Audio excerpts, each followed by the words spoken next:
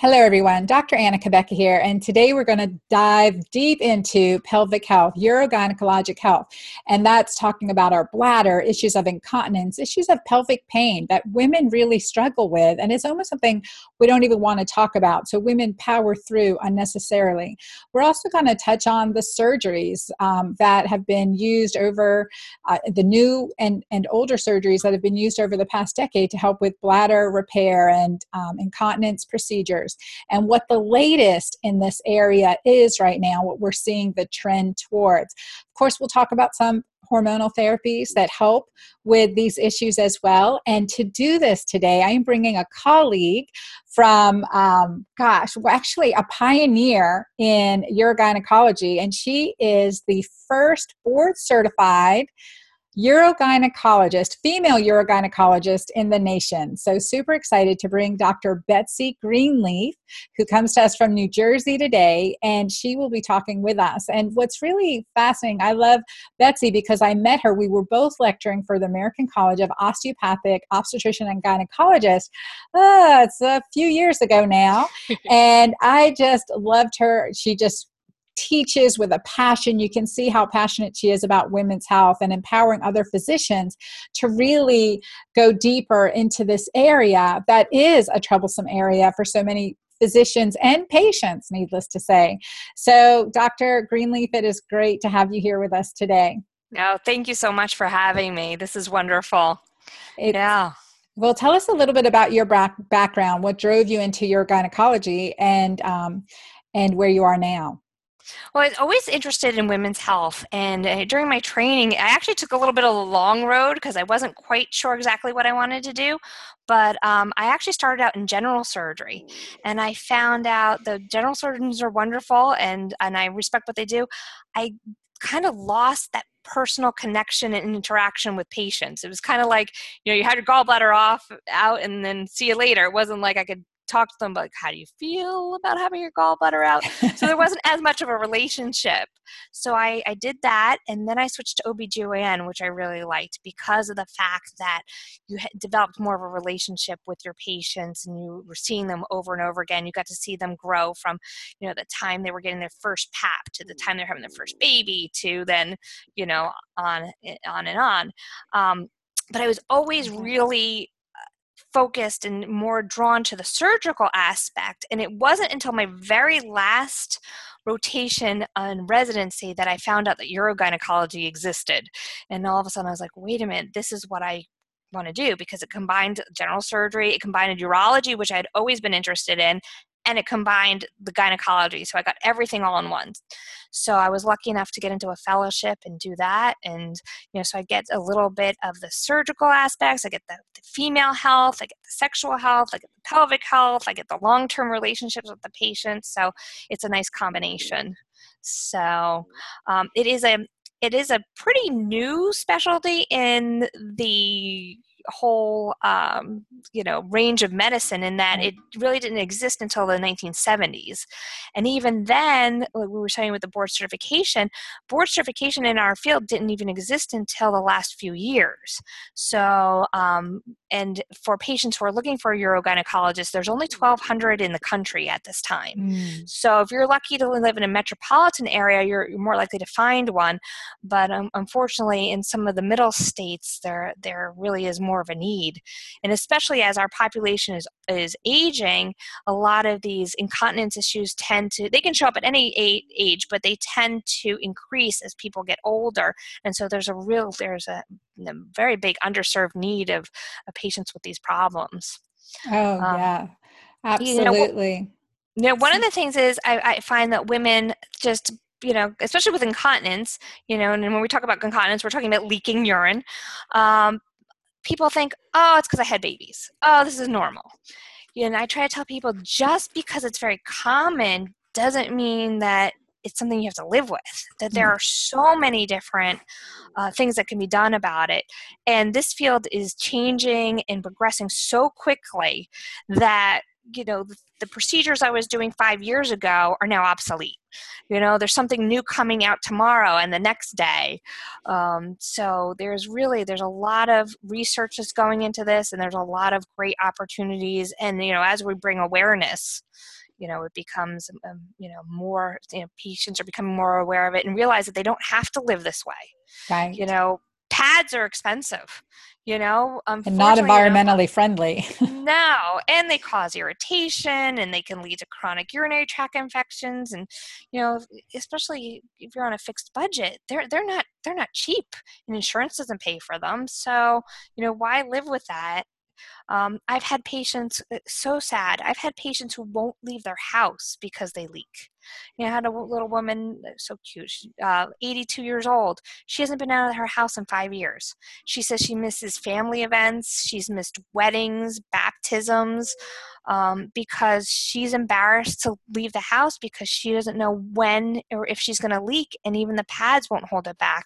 So she's housebound, and she doesn't need to be. So, there are so many wonderful things that can be done about this now, and that you don't need to live with it. So, And you can even have, like you talked about, incontinence postpartum, right? Incontinence in our 30s, 40s, and 50s. And you're like, okay, that's going to limit what activities I choose to do. And that just sets you down a path you don't want to go down, because then you're not getting all the other benefits that need to be had. So let's talk about the types of incontinence, and then we'll touch on pelvic pain too. Sure. So there's a number of different types of incontinence, but the two main ones that people have are either urge incontinence or stress incontinence. So urge incontinence is when you have to run to the bathroom. You can't hold it in. You got to go. There's this urgency to get to the bathroom. It can start as early in your 20s, but they actually have done research that find that by time you're in your 70s, there are more people walking around at any given time with urge incontinence than has the common cold. So it's that common. So, you look around, and if you're 70 or older, majority of people are going to have this problem. So I'll go into urge incontinence first, and then we'll do stress, because the urge is a little bit more, slightly a little bit more complicated, because we don't exactly know why it happens. It is some sort of nerve irritation, and the problem is, when we say some sort, is it can be anywhere along the urinary tract. So the process is that the nerves are causing the bladder to spasm and push the urine out without you telling that you have to go to the bathroom. So that could be coming from irritation in the lining of the bladder or the urethra. It can be triggered by infections. It could be triggered by growths or cancers. It can be triggered by any kind of inflammation of the bladder. If it's not in that area, it could be related to pelvic nerve irritation, sometimes injury to the nerves during childbirth, or other types of pelvic nerve irritation or injury. It could be related to your back. So, because those nerves go from your bladder to your pelvis, to your back, to your brain. So it could be related to something in the back. And as we get older, a lot of us develop herniated discs. It's just a natural process. We probably weren't meant to be evolutionarily upright as long as, we are, and we're living longer. So people start herniating discs, and those discs can be pushing on the nerves that can affect the bladder. And then it could be related things to the brain. Diabetes can affect the brain, strokes, multiple sclerosis. And so the problem is, it was a little frustrating for patients, is they want to know why it's happening and can we fix the why. The problem is we can't usually tell why it's happening, so we can't fix the why, but there's a lot of different treatments to fix the actual symptoms or to cut down on the symptoms. So the options, sometimes it can be just as easy as I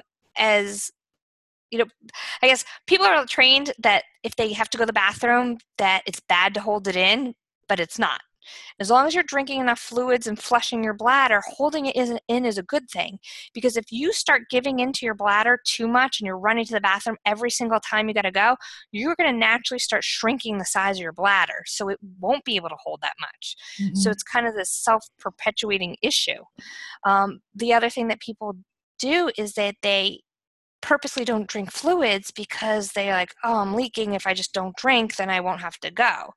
Where the opposite happens is that when you don't drink, you make your urine more concentrated, and it's more concentrated, it's actually more irritating to the lining of the bladder, and then can trigger more, more urgency. So the key is finding a balance with I tell people drink enough that your urine's clear, because people ask Good point. a gallon. Everybody's different. If first thing in the morning, the urine's going to be dark. It always is, because you haven't been drinking fluids all night. But as the day goes on, if you're drinking enough fluids Water. that your urine, water, the fluids that your urine is clear, then that's enough. And then when you have to go, it's tough. You want to try this at home until your bladder gets used to it, but force yourself to hold it in. And so, if you get that urge, see if you can hold it in. A lot of times it may be just a bladder spasm, and then see if you can let that bladder spasm subside. And then if you still feel full, then you go to the bathroom, so that it's called bladder training. So you're trying to retrain the bladder so that you're running your bladder and that your bladder's not running you. And so, it's going to revolt, you're going to get leakage and accidents, but constant practice, you'll be able to hold more and more and more. I'm sure in your practice, you've at points you've seen teachers and nurses have the huge bladders. Exactly. Giant bladder capacities. Doctors, right. They can hold easily a liter of fluid in there. And you think of a 2-liter bottle of soda, they're holding at least a half of that, because over the years they've been forced to hold it in because they can't go to the bathroom whenever they want to. They can't leave their patients or leave their students. So they have very large bladder capacities. So I, usually try to tell people you can train that. Yeah, that's a great point. And I think really also initially, when I, as a OBGYN, right, training early on, my daughter, who's now 21, was 6 years old, and she came to me. You'll love this story, Betsy. She's like, Mom, I need DETROLLA. She was 6 years old. So what she's asking for our audience is Detrol LA, which is a treatment, a pill for urinary urgency incontinence symptoms, because she saw this commercial on TV. This is why we shut off commercials after that one. But she was watching this, brainwashing commercial on TV, and her symptoms, urgency, running to the bathroom. And I had noticed it, but we didn't really address it because she didn't talk about it. She knew she had these symptoms, and they were spelled out for her, and her solution was in this pill, right? And I was like, oh no, we are not taking a pill for that, right? And so we just stopped caffeine, and it's like in anything, in tea, because we're in the South, so tea is a biggie. Tea, sugar, sweet tea. That's a huge irritant, plus the sugar and the caffeine. 2 huge irritants. Food colorings, food dyes, gluten and dairy sensitivities. All of those can be irritating to the bladder. So learning, that's where I got thrown into functional medicine because of my daughter. So 2002, I really started looking, okay, what are some other issues? And also the ADHD symptoms. I'm like, okay, we eliminated those things, and that really helped. So too, and I think it's important to know that if we're having those urgency symptoms, that dietary management is so good for lifestyle. I agree. That's such a great point. And that's the thing. And the bladder training, so important. And that's, with the diet, definitely there are sugar. I mean, you can speak more on this with the functional training, but sugar is probably one of our number one inflammatory producing product. So not only can it affect the bladder, but it can cause so much havoc in the body that, it can really cause so many other inflammatory conditions. I actually, the other day, it was interesting. I don't know how I came across it. I was reading a study, and they studied women who drink soda, sugar sodas, and they were testing their inflammatory levels. And women who drink soda regularly, their blood inflammatory levels were so much higher than somebody who doesn't drink sugar, and the things that all the other medical conditions that can cause. And then for the bladder, you were saying caffeine. In some people, like citrus fruits and tomatoes can cause overactive bladder. There are some really great resources on the internet for diets to help with bladder problems. It's just basically avoiding foods that cause inflammation. So, I mean, if you can, almost any anti-inflammatory diet can help with that. Good. So, yeah. So, like we were talking about the bladder retraining. Another thing, sometimes people find it hard to do that, is you can do something called timed voids, where if you're somebody, let's just say you go every half hour whether you need to or not, because you're getting that urgency. You kind of figure out what your time is. So we're going to use half hour as an example. You would kind of back it up, and it's a pain in the butt, but you practice it and you get better. So you would make yourself go every 15 minutes. You just back it up by 15 minutes, and you do that for a couple of days, and then you add 15 minutes to your routine. So then, after maybe 3 days, now you make yourself go every half an hour, and you keep adding 15 minutes to that schedule, and it's a slower stretching of the bladder. So that eventually you get to the point where you're going every 2 hours. Mm-hmm. If you're drinking enough fluids 8 times in a day is considered normal. A lot of people come in with complaints of urgency and frequency, and then when we actually get them to write down a little diary, we realize that they are going the normal amounts. And that's something too, is being mindful of what you're doing, is keeping a little diary. Write down what you're drinking, when you're drinking, how much you're drinking, and then when are you going to the bathroom, when are you leaking. And sometimes looking at that makes you more mindful of what's going on, and they've actually seen improvement in urinary symptoms with just doing that. Yeah, no, I couldn't agree more, because seeing that on paper, right? We always say what gets measured gets managed. So looking and saying, well, if you're leaking, but you've only used the bathroom twice that day, probably you could use it a little bit more, and let's work on those. So let's talk about, with retraining, with urgency incontinence, you're going to do some bladder retraining and time voiding, avoiding foods, et cetera, that are and drinks that are stimulants. And now what are some current modalities that are being recommended outside of that? So other than those kind of, basic things that you can do at home, if those aren't working, and your Kegel exercises, strengthening your pelvic floor muscles, if that's not working, then your options are medications. That usually tends to be the first line. Sometimes I would like to jump to some of the other things, but I'll tell you, the way medicine is now, and with insurance running things, you have to play the insurance game. So there are like set steps on what you can do next. So usually there's medications, and there's about 8 different medicines on the market now.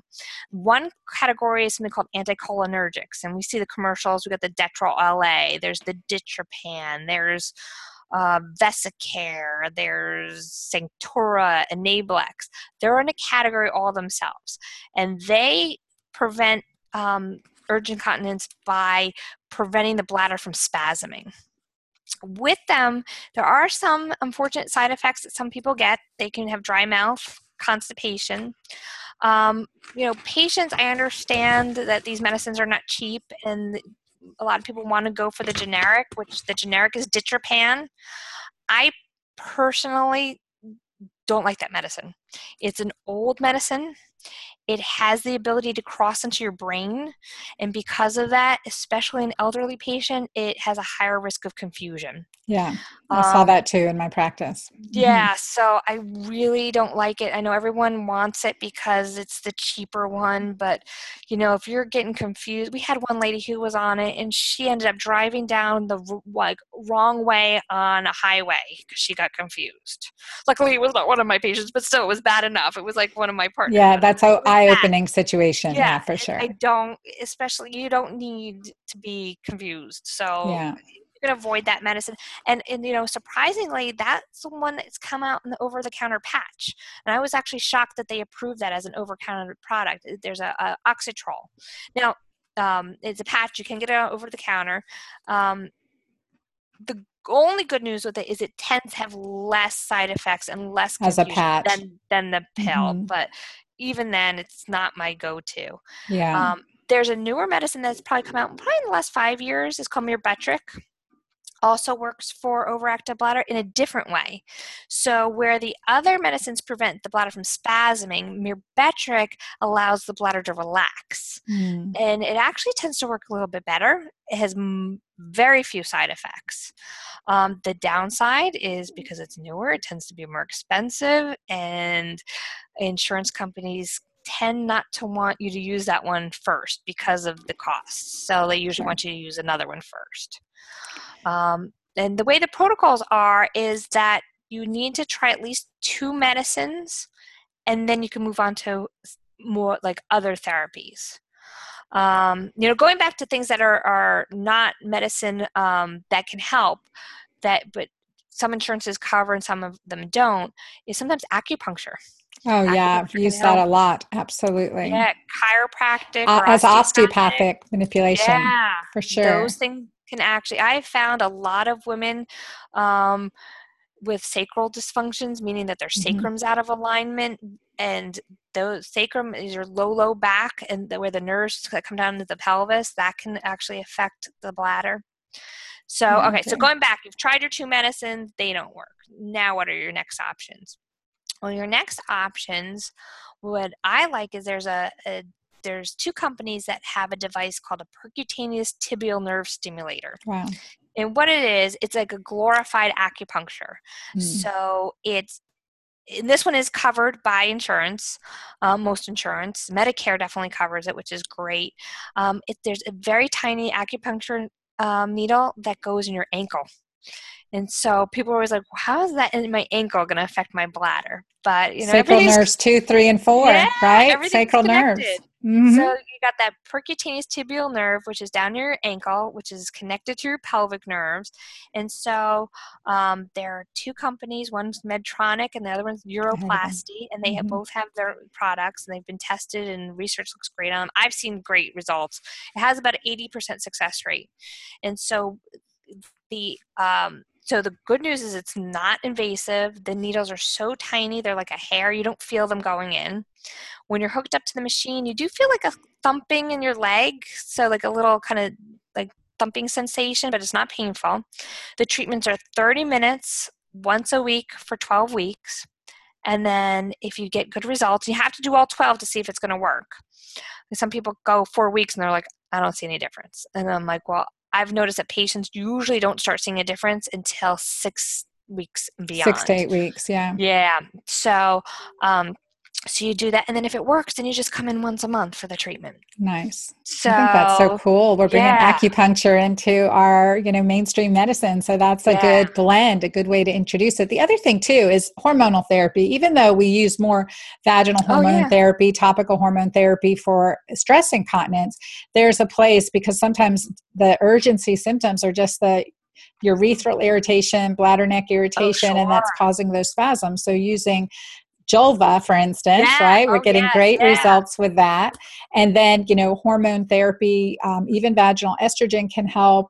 Vaginal testosterone, DHEA can help. And so those are some things to consider too when it's associated with atrophic vulvovaginitis. So Oh I think that's sure. important. So that's No, cool to know that thank you. acupuncture. Yeah, and thank you for reminding me, because especially so anyone who's postmenopausal, you're right. The vaginal tissue gets very thin. Because it's thin, you get a change in the pH of the vagina. Mhm. You're more susceptible to urinary tract infections. But that thinness and change in the pH and the change in the bacteria that normally lives in the vagina can all set up like a low level of inflammation that can also cause this overactive bladder or urge incontinence symptoms. And so products that will reset that and balance it were great.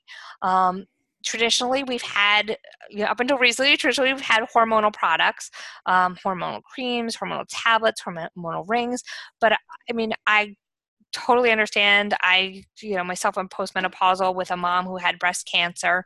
So even though the vaginal estrogen is safe, and now there's a prescription vaginal DHEA, even though they're safe, I understand that nervousness to use those products. So now we have this great product, the Jova, which I'm very excited to use, and everything I've read about it is wonderful.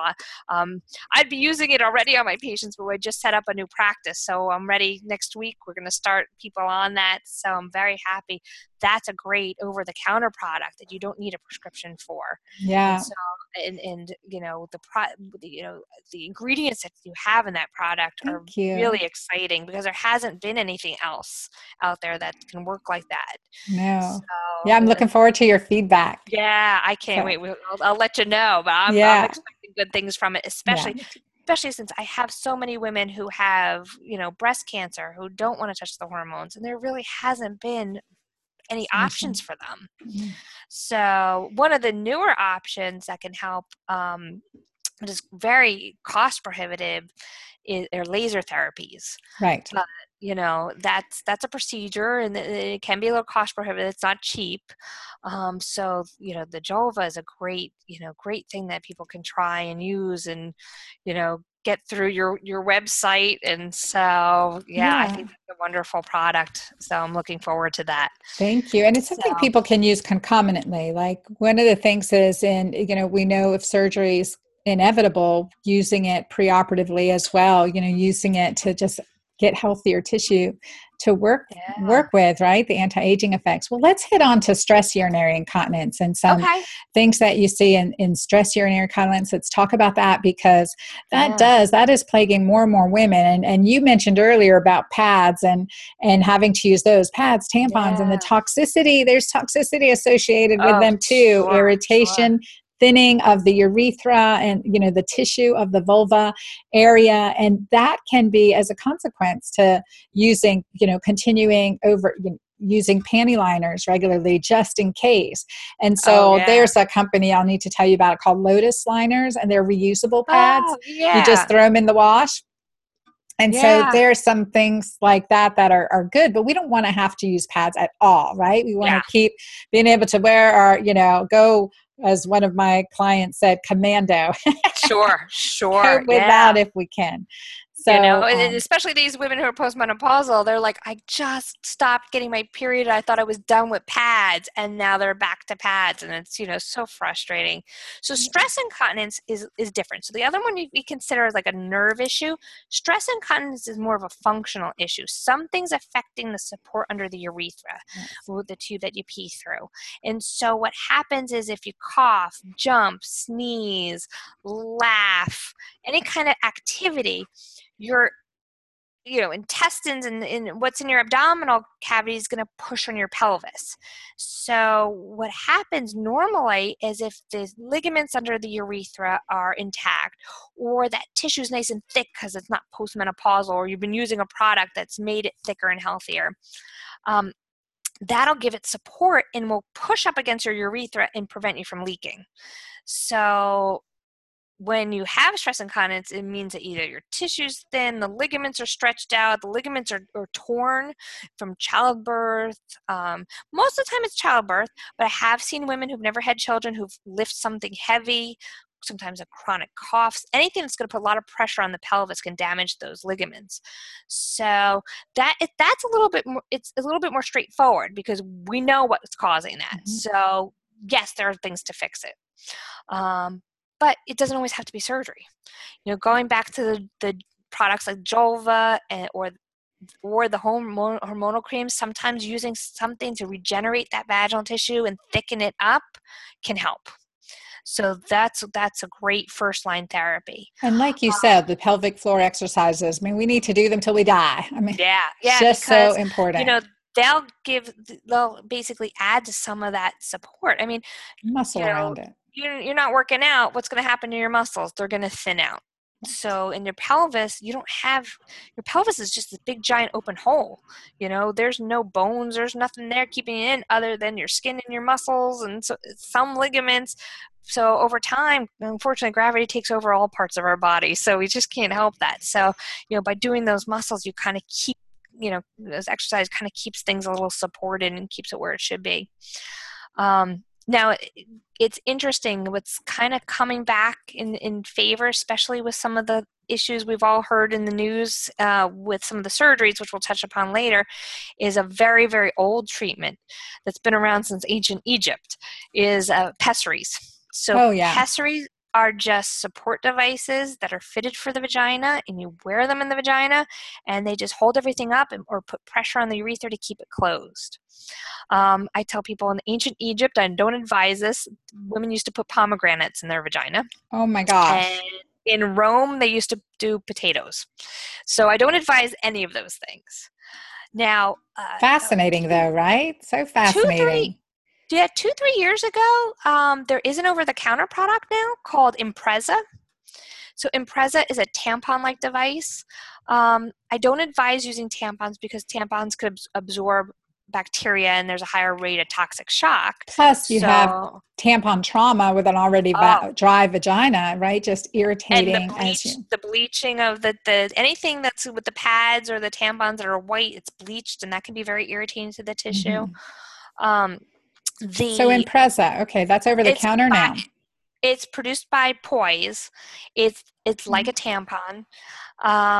It basically doesn't have anything to absorb, so you can wear it for long periods of time. The company will tell you not to wear it for more than 6 to 8 hours because it really can be worn longer, but they're going by the standards of what tampons are. So, but it doesn't absorb, so it doesn't hold in any bacteria. And the only complaint I have from patients is because of the vaginal dryness, sometimes getting it out can be difficult. So it is just like a tampon. It goes in, it Mhm. opens up. It does come in a trial pack with 3 different sizes, and you have to kind of try to see which one works for you. But sometimes when the vagina is a little bit dry, it can make it more difficult to get it out. So using the Jova or the Mhm. other product, something to make the tissue more moist, and that'll help with that irritation. Mhm. And then we talked about the pessaries. They come in so many different shapes and sizes. That's a professional gynecologist or urogynecologist can fit you for one of those.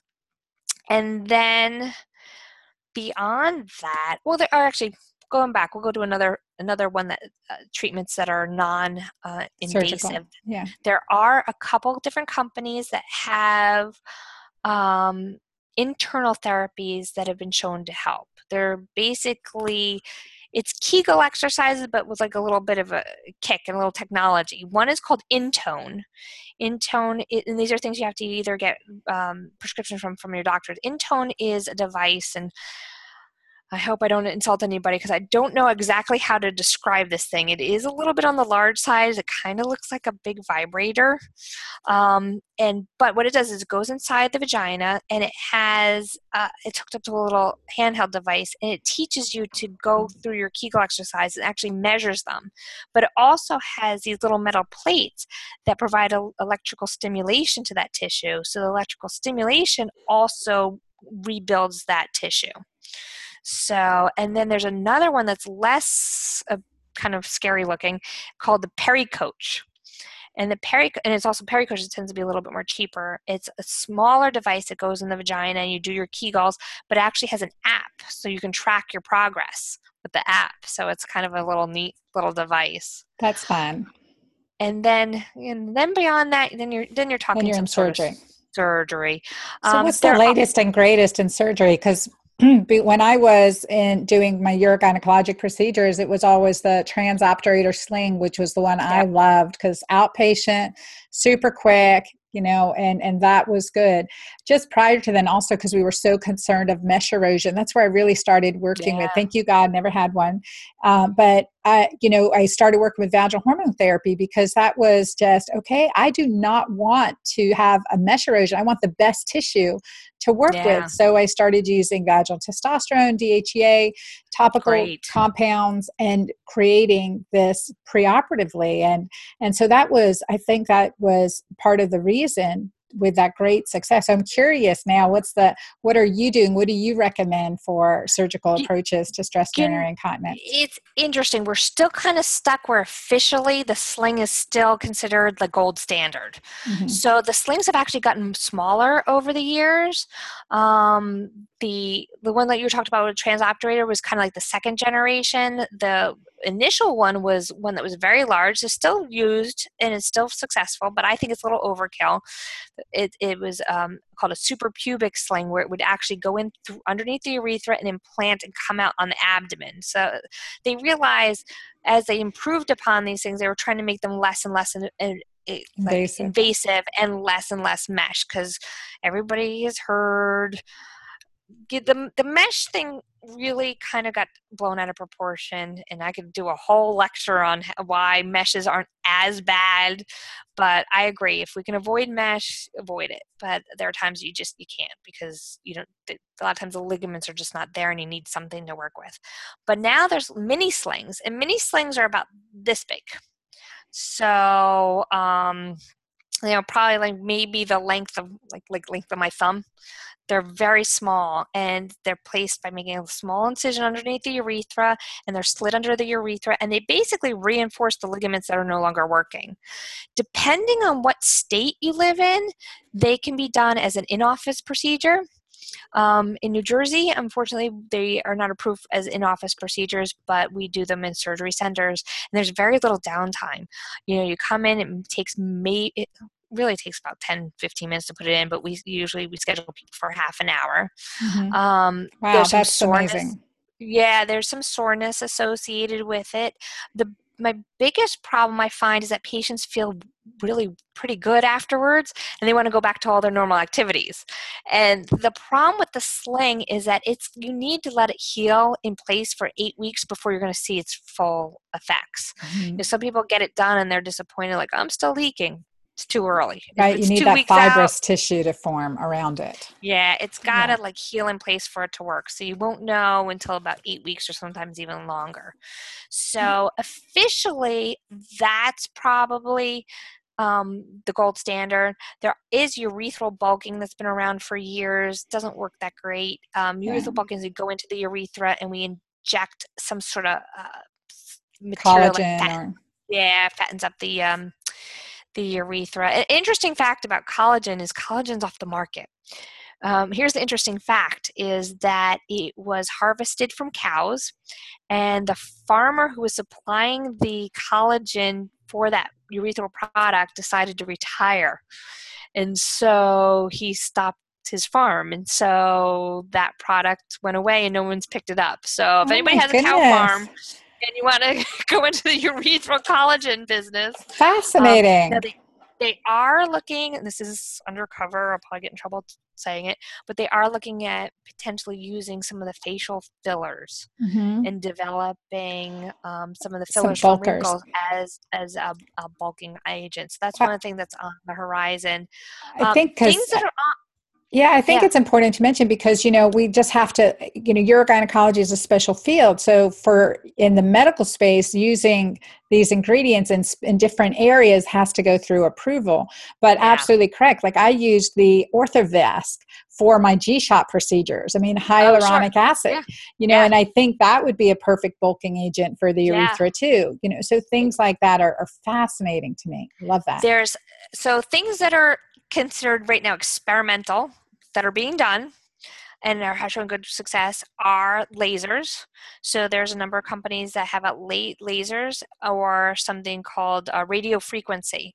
So the way lasers and radio frequency work is that they internally heat the tissue, and that heating of the tissue, so radio frequency works by very fast vibrations, and the vibration creates heat. Laser is light, and that creates heat. So it penetrates the tissue and it basically triggers it to heal itself.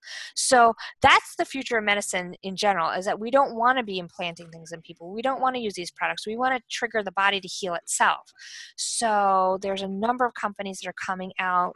I own a laser machine, which is great and doing wonderful, but of course I've had it for a year and there's something new on the horizon that's even better. So this stuff is going very quickly.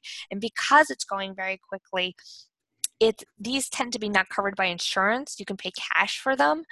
It's not that they're not approved. It's that insurance companies haven't caught up with the technology. The FDA hasn't caught up with the technology because those application processes are very long. Another thing that I've seen, I have a colleague of mine in North Jersey who's doing stem cells. There's Yes. some Yes. fascinating research on stem cells. Yeah. Now, to me, all they do is they like take a small amount of fat. Unfortunately, a lot of us wish it was a lot more than they take, but it's just a small amount of fat in the buttock area, and they process that fat tissue, and they're able to extract the stem cells. And my colleague that does it injects it underneath the urethra, and it basically is triggering your tissue to heal itself. Yeah. There is a fascinating study, and this one I can't quite understand it, where they're taking stem cells and injecting them into your vein, like giving you an IV of stem cells. And it's going through your whole system, and they're showing that people's incontinence is getting better from IV stem cells. Yeah, I'd be So, interested in that and that general rejuvenation process of stem cells too. So I think we'll yeah, bring that yeah. in on our next discussion as you get more into it. All You right, know, again, to sounds emphasize, good. Dr. Betsy Greenleaf here is a specialist, a urogynecologist, a pioneer, the first woman urogynecologist in the nation, and just as you can see, a wealth of information and a heart for her patients. So, Betsy, tell our audience where they can find you should they need consultation. Sure. I am now located at 108 Avenue of Two Rivers in Rumson, New Jersey. The number here is 732-263-7903. It is a new practice, so just be patient with it. We're getting things up and running. The website will eventually be through hackensackmeridianhealth.org. It's not up yet, but we're working on that. And And also, there'll be you're going more to to have your come. pelvic floor store. I have to throw that in there Yes. because, Yeah. it's a great thing to be able to offer a place that's recommended by your gynecologist for things for our pelvic floor. We didn't get to talk about Yeah. pelvic pain today, but I've got to bring you back. All right. Sounds great. I know we could talk forever. I know. Thank you so So, much for being with us. And for our listeners, this is invaluable information. This is a good place to really understand your urge incontinence and stress urinary incontinence and what's going on. So be sure to give a review here in iTunes if you're listening on iTunes, like us on Facebook, YouTube, and also share this information. So again, Dr. Betsy Greenleaf from New Jersey, thank you so much for being with us. And thanks to all our listeners. thank you so much for having me.